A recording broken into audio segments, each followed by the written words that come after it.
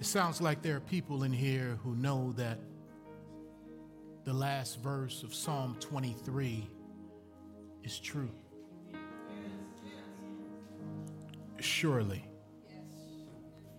goodness and mercy shall follow me all of the days of my life, and I shall dwell in the house of the Lord forever. Surely. That's confidence in the shepherd right there. You may not feel like goodness and mercy is following you right now, but it is. We serve an awesome God. We serve a God who is full of grace, who lavishes so much mercy on us. He's for you. He's for you. Let's pray together.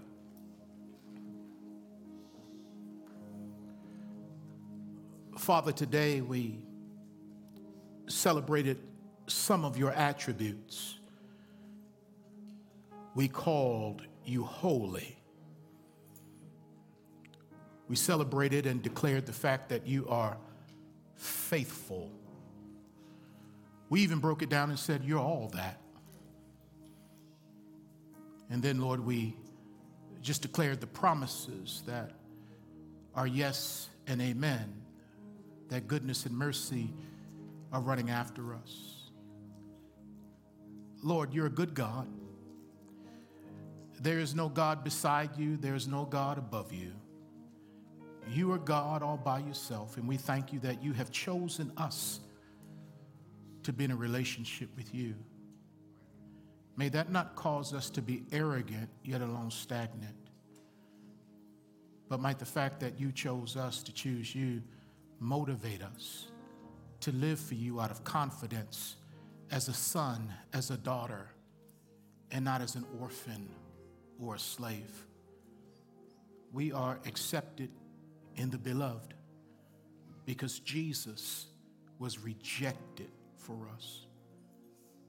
Father, on the cross, you turned your back, if you will, on your son when he said, "Why have you forsaken me, Father?" And you turned your back on him momentarily that you may turn your face towards us eternally. He became cursed so that we could become blessed. The transference that happened on that cross is beyond anything we could ever comprehend, but by faith, we believe it to be so. We thank you that there is therefore now no condemnation for those who are in Christ Jesus. We thank you that we are hidden with God in Christ, and we bless you today. Now, Lord, we need a word to help us live out in practice what we are in position. We need help from the Holy Spirit today, as we need help every day. But since this is the only moment that we have, we ask for help. And we thank you that we have help in the person of the Spirit of God. Now teach us your word. Show us what we need. We'll be very careful to give you the praise. For it's in Jesus' name I ask it all. Amen. Amen. As you're turning in your Bibles to the Gospel of Luke chapter 1, I have to ask a question. Are there any college students home on break right now? College students, raise your hand. College students home on break? College students? You can recognize them. They're the ones that have been eating well since being home. Amen. Good to have you back. Who was here Wednesday night for the ordination service? Can you raise your hand? Wasn't that just an amazing, amazing time? Powerful evening. And I'm so grateful to not only witness it, but to take part in it. When we talked about God expanding Strong Towers, part of our vision to experience, explain, and expand God's diverse kingdom, coming from Galatians 3:28, as it pertains to race, class, and gender, When God said he's going to do something, he doesn't really give you time to catch up. You just got to go with him. And he has been expanding. And we believe not only is he going to do more in 2024, but we're going to give him more in 2024. Now, he's expanding the body, the church as an institution, to do things we've never done before.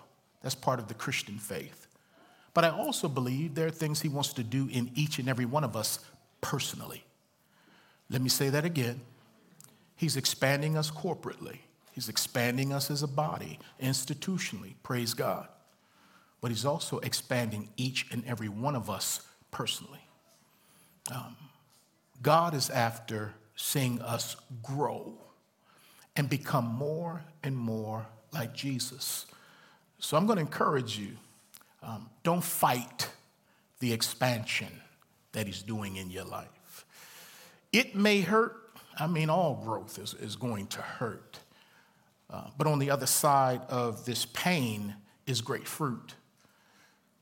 Jesus had to tell Paul on the Damascus Road, why are you kicking against the pricks? The pricks were goads designed to keep an animal, namely horses, in check.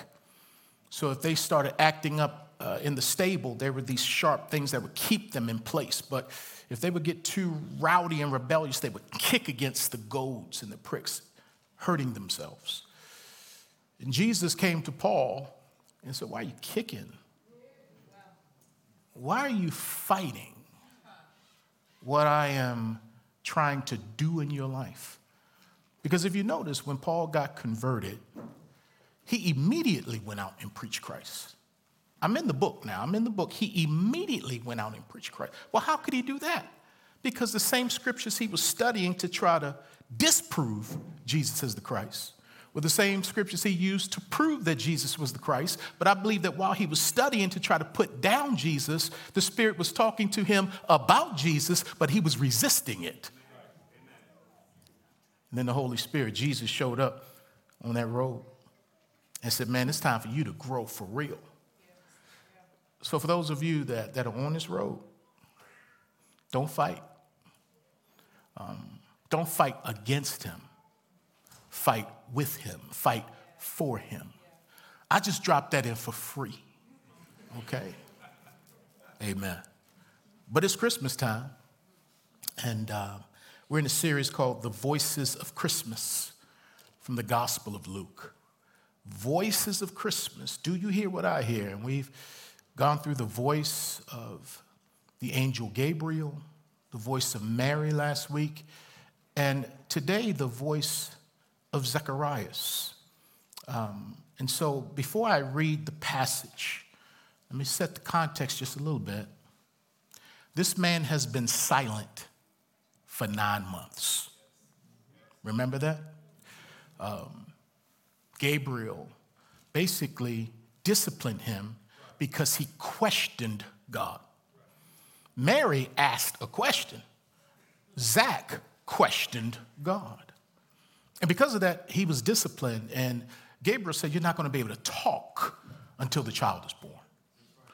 Well, he must have had some good Mac, as I said, at Belmont University when I went there and shared with them about Zacharias, because this old man left the temple, couldn't talk, went home and talked to his old lady, and was still able to get next to her, if you know what I mean, without able to say one word. But anyway, he was a Mac from way back. Old Zach. Yeah. So John the Baptist has been born. He's been born. It's the 8th day now, and the Jewish custom, they're ready to circumcise John. They're also ready to name him. And the community is so happy for this elderly couple that they're trying to bogart their way in there and say what the boy is going to be named. And Elizabeth is like, no, his name is John, because that's what the angel said. Then these nosy folk in the community was like, nobody in your family named John. So Zacharias was like, hand me a tablet. He's like, handed him a tablet, and he writes John on it.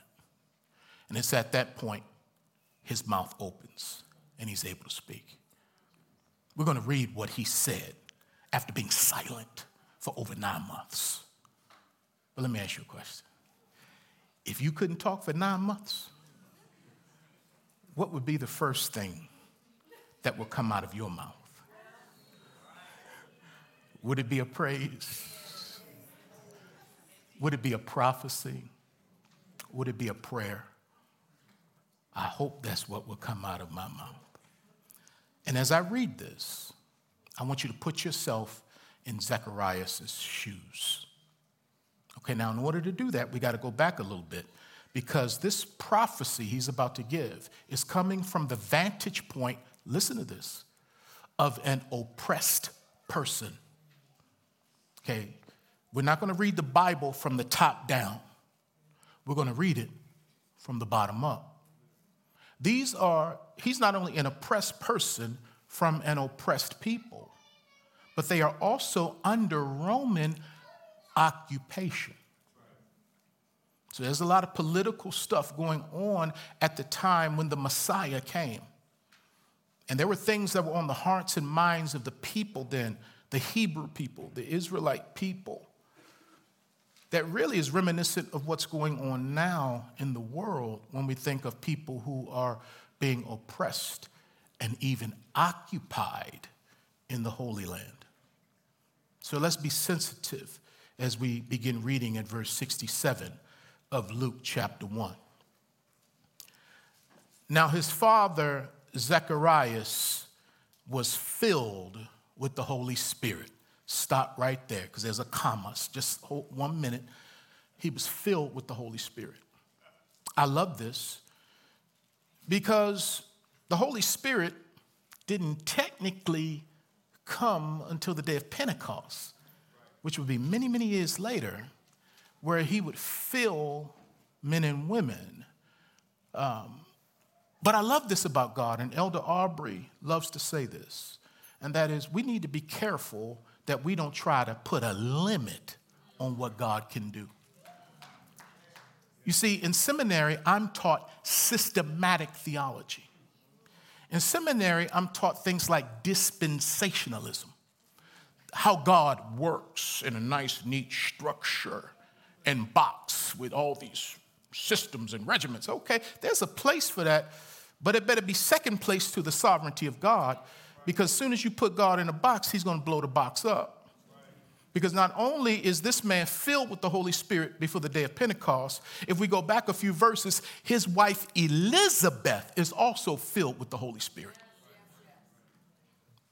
I'm just so glad people are filled with the Holy Spirit. I know I want to be filled with the Holy Spirit. And then the Bible says, because he was filled, he prophesied.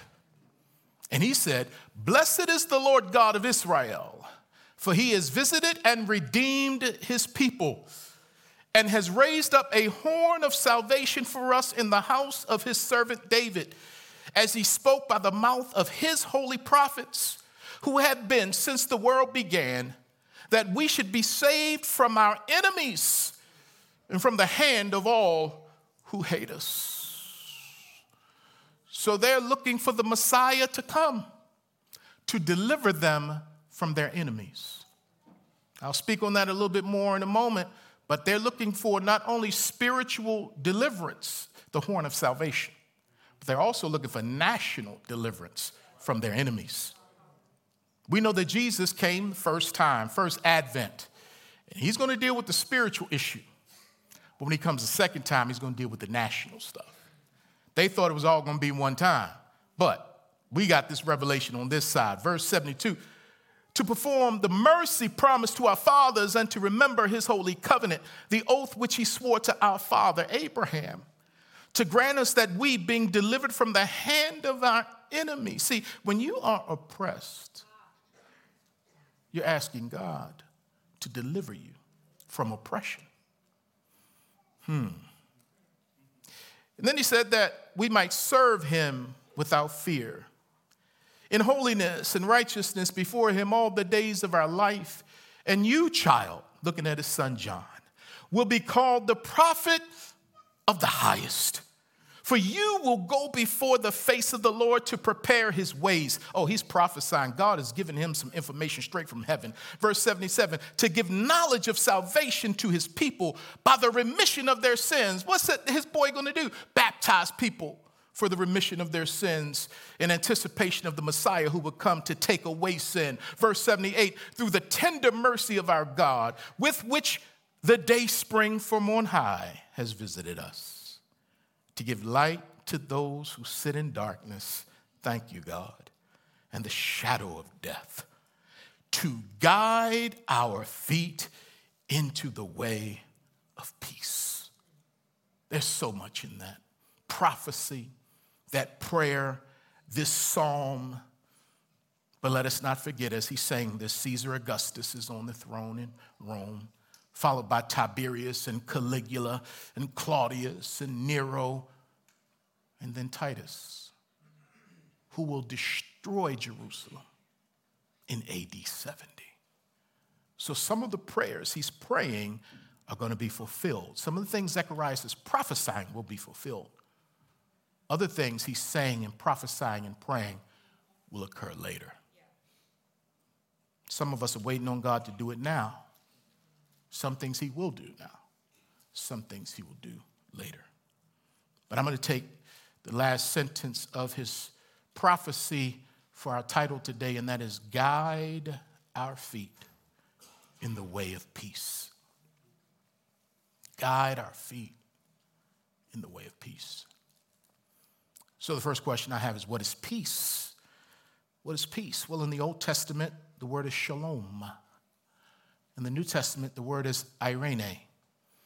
They both have pretty much the same concept and meaning. When you combine shalom and irene, it basically means a couple of things. Number one, it means harmony. Secondly, it means tranquility. Third, liberty. So what is peace? It is harmony. It is tranquility. It is liberty. Well, what is harmony? Harmony is when you have different sounds, different elements coming together as one. They're not the same, but they blend together to form one sound that sounds better together than they do apart. So when you have harmony, what you also have is reconciliation.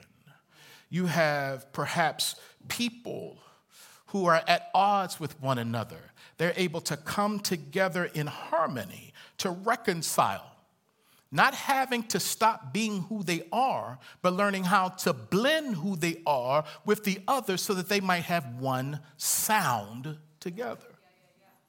Reconciliation, harmony. But then there's also this thing called tranquility. And tranquility is calmness. So when you have peace, you have calmness. When you have calmness from God, you have assurance. Blessed assurance, the songwriter said. What? Jesus is mine.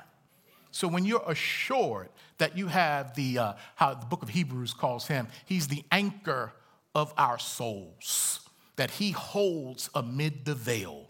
We have assurance. Our lives are built on the rock, who is Christ. Tranquility, calmness, assurance. But then there's liberty. When you have peace, you have liberty. What does that mean? That means you are free.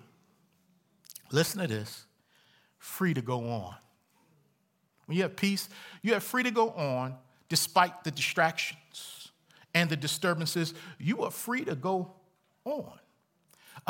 No matter who's going with you or who's not going with you, you are free to go where God has called you to go. I come to another hymn. Though none go with me, still I will follow. Though none go with me, still I will follow. Oh, y'all better be happy I'm not a singer, because right now I would start singing When Peace Like a River Attendeth It. Oh, y'all better be glad I can't sing. Russell, if I had your gift, boy. But anyway, let me stay in my lane and keep on preaching. Having peace during Christmas time can be difficult. You know, worship pastor just said that her brother, man she grew up with, who's technically her cousin, but like a brother, Mr. Rod Smith, passed away unexpectedly yesterday. And she is leaving Monday evening to fly to Charlotte. Terrence and Trey will join them on Thursday, and they will preside over his funeral on Saturday. It's like, wow, God, life does change in a minute. And this will be her first Christmas without her brother. And we got people in here right now. We all grieve differently. I was speaking with Tony Steele, my barber, yesterday. And he has one grandparent or one parent left, his wife's father. And we all grieve differently. But for some of us, we're kind of hesitant going into this holiday because this is the first time we're going to have Christmas without you fill in the blank. And it's going to be tough, but you will get through it in your own way. Amen? Mm-hmm. It can be difficult. Some of us, when we think about having peace during Christmas time, it's not just about even loved ones we're missing. Some of us are like, man, I need peace in my house. That's sermon point number 2. So if you hang on in there, I'll get there. Because somebody said, man, there hadn't been a silent night in my house. Hadn't been a holy night in my house in a minute. So hurry up and get to that part number 2. But here's the thing. We need peace. But unfortunately, we cannot experience peace without conflict. Did you hear me? We want peace. But the thing that makes peace is conflict. I would like to have peace without the conflict.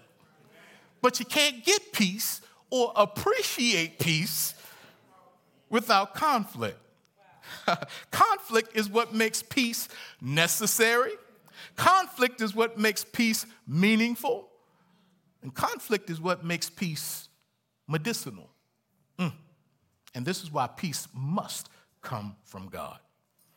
Well, for my visual learners, peace is like a two-sided coin. Pastor, don't coins have two sides anyway? That is, unless it's a fake coin where it's heads on both sides. You know, some of y'all used to do that stuff back in the day. But no, a two-sided coin. One side of the coin of peace is the absence of conflict. That's peace. One side of it. The absence of conflict. Lord, I want peace. In other words, Lord, I want the absence of conflict.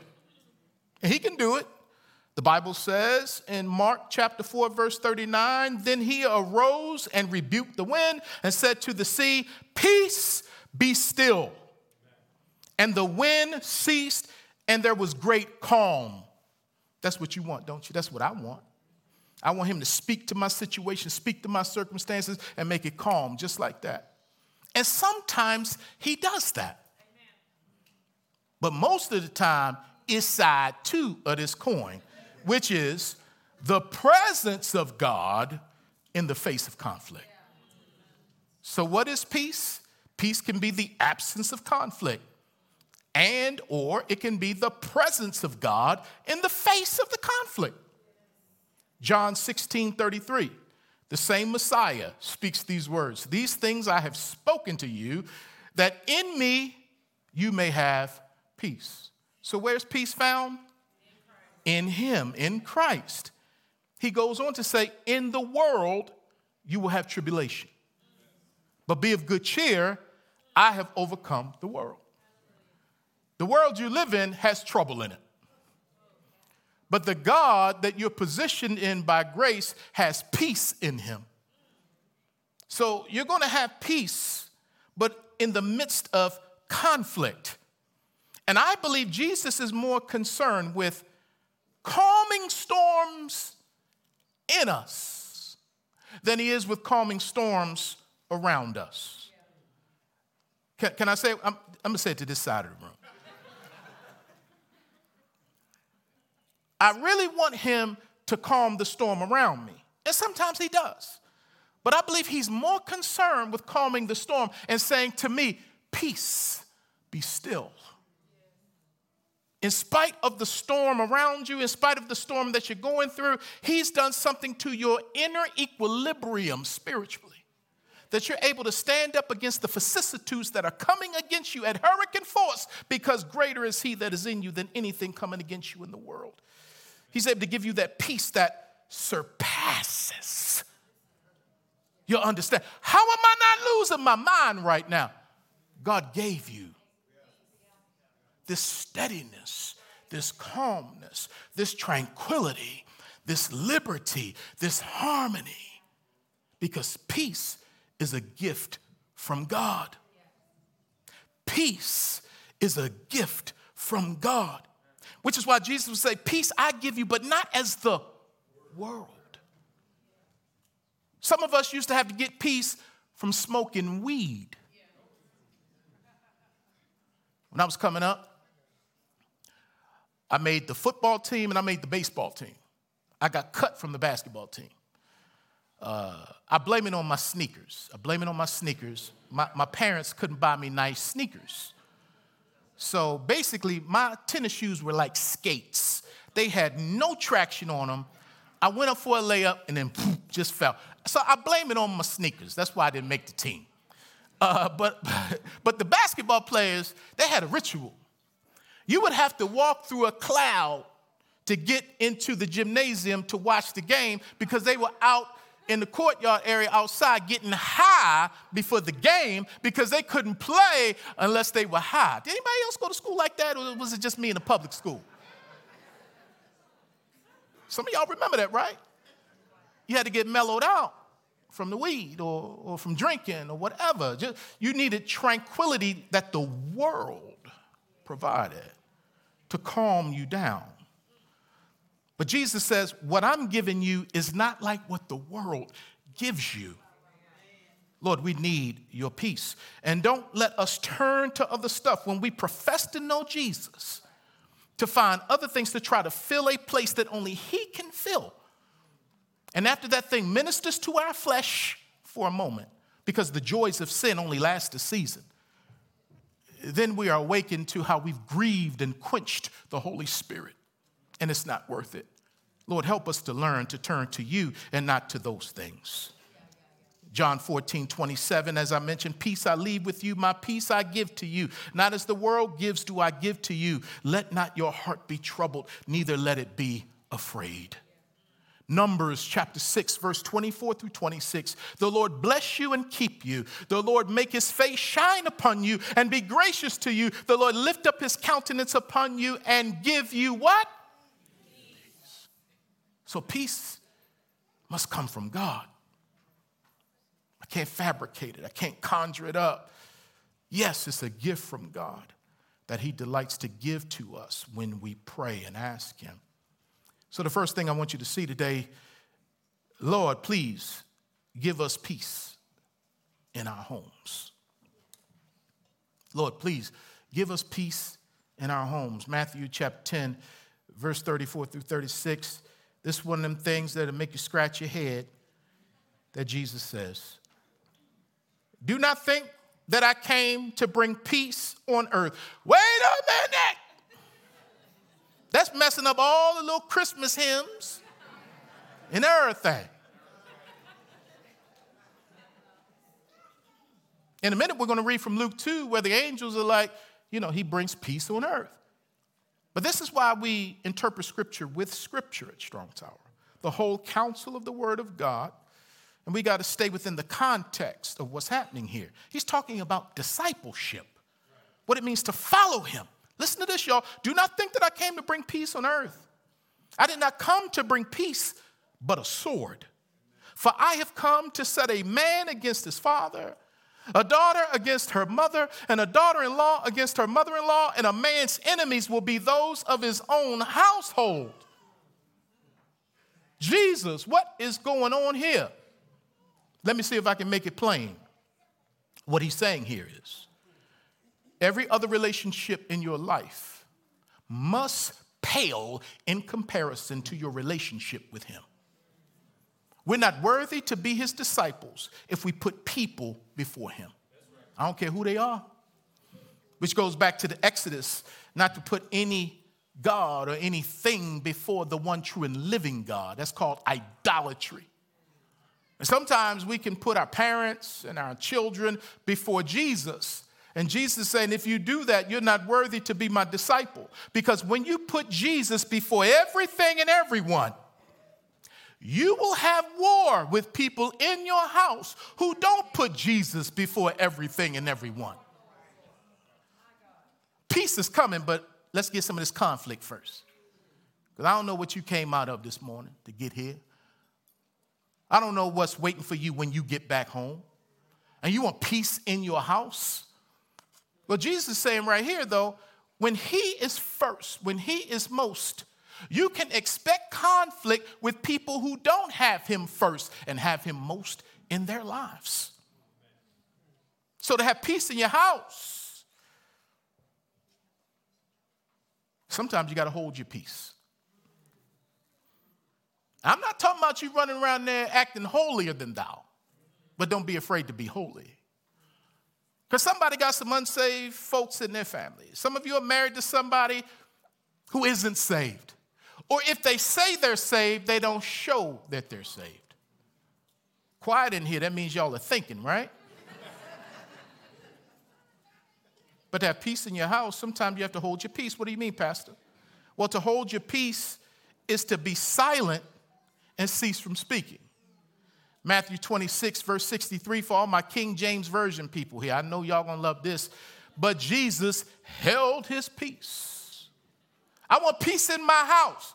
Hold your peace. Matthew 26, 63 in the New King James Version, same verse. But Jesus kept silent. So there's some fights in your house naturally because, listen, you're not wrestling against people. You're wrestling against spirits. And if your house, as for me and my house, well, as for me in this house, I'm serving the Lord.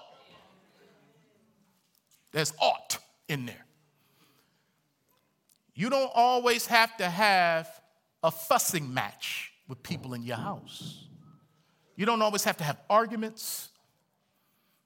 Just because they're calling you into something doesn't mean you have to take the invitation. You want peace in your house? Sometimes you got to hold your peace. Sometimes you have to be silent. You want to be like Jesus, right? Well, when they were falsely accusing him, he kept his mouth shut. But I know I've had to fight all my life. I just want to fight. And you keep wondering why there's no peace. Y'all always fighting in there.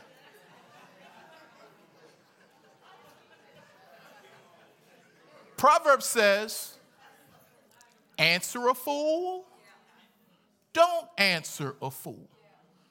Some of y'all baby daddies going to be calling y'all. And they're going to want to get into it with you and mess your peace up. Don't lower yourself to that level. Stay above it with the help of God. Hold your peace.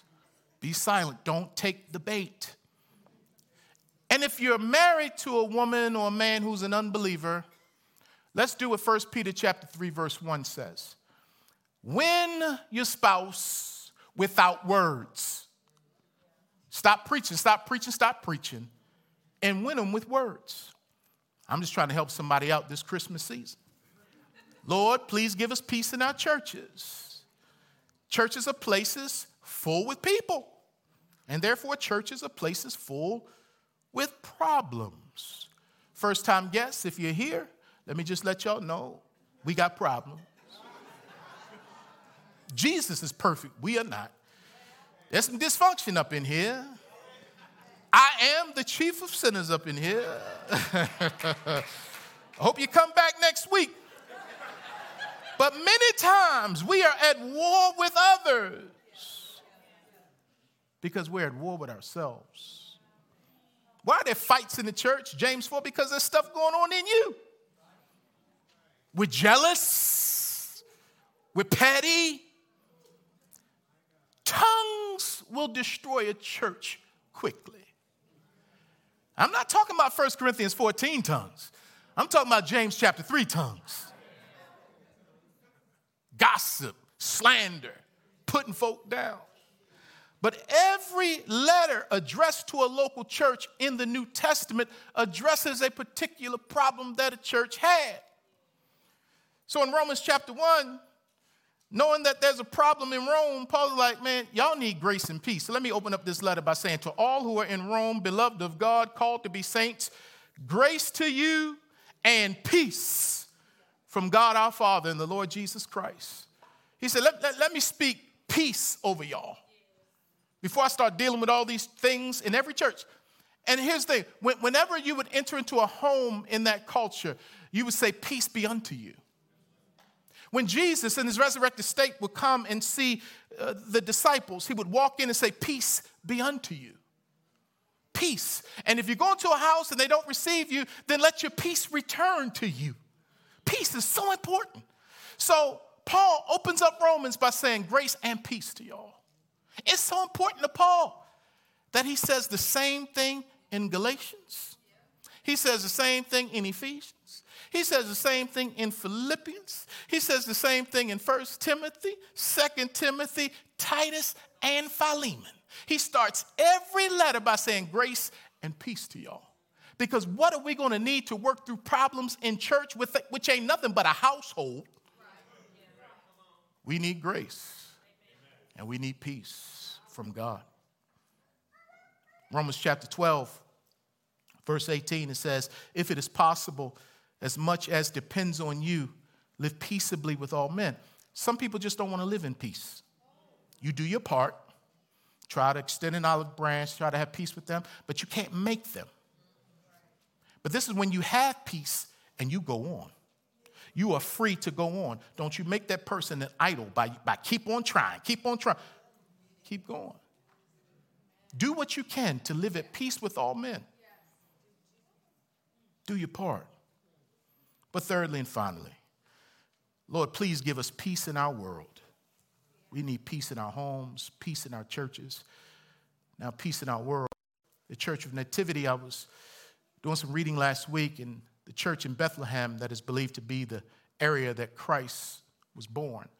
See, over there in the Middle East, in Israel, if they think Jesus did anything anywhere, the Catholics built a church on the spot. We think he was born here, so they put a church there. We think he spit on the ground over here and made mud, they put a church right there. I'm being facetious, but that's kind of how it is over there. Because when you go into that building, and we've been in there twice, you walk down there, got marble everywhere and all this stuff, and you're like, this ain't where he was born. But they're commemorating the spot. And they have all kind of festivities in Bethlehem surrounding the birth of Christ. It's a good tourist attraction to bring money into the economy. But because of the war in the West Bank, I read last week that Christmas is canceled this year because of the war. The song that Stevie Wonder sings, Someday at Christmas, is so powerful. Listen to these words. Someday at Christmas, men won't be boys, playing with bombs like kids play with toys. One warm December, our hearts will see a world where men are free. Someday at Christmas, there'll be no war when we have learned what Christmas is for. When we have found what life's really worth, there will be peace on earth. Luke chapter 2, verses 13 and 14, and suddenly there was with the angel a multitude of the heavenly hosts praising God and saying, glory to God in the highest, and on earth peace, goodwill toward men. Jesus' first coming ushered in spiritual peace through his cross. His second coming will usher in world peace through his reign.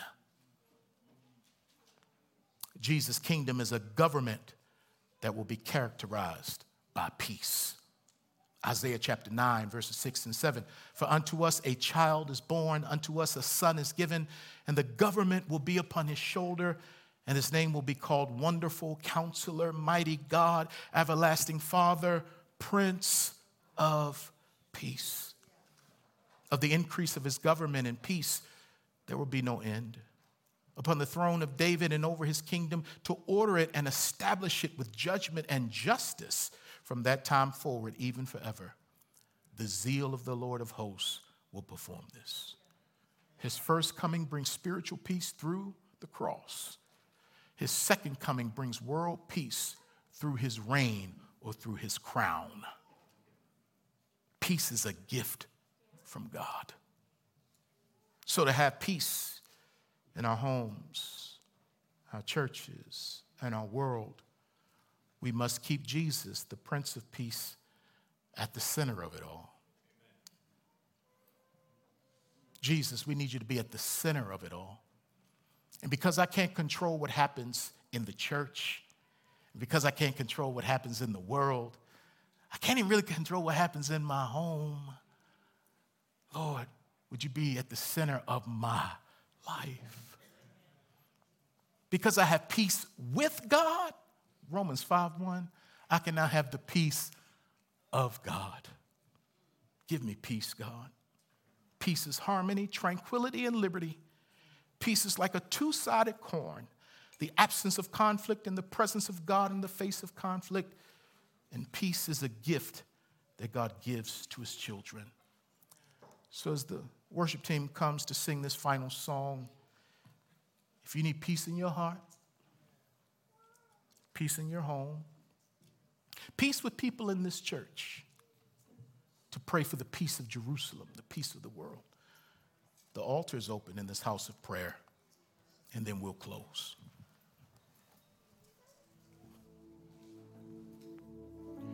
I want some of the sisters to come and lay hands on Dr. Jewel.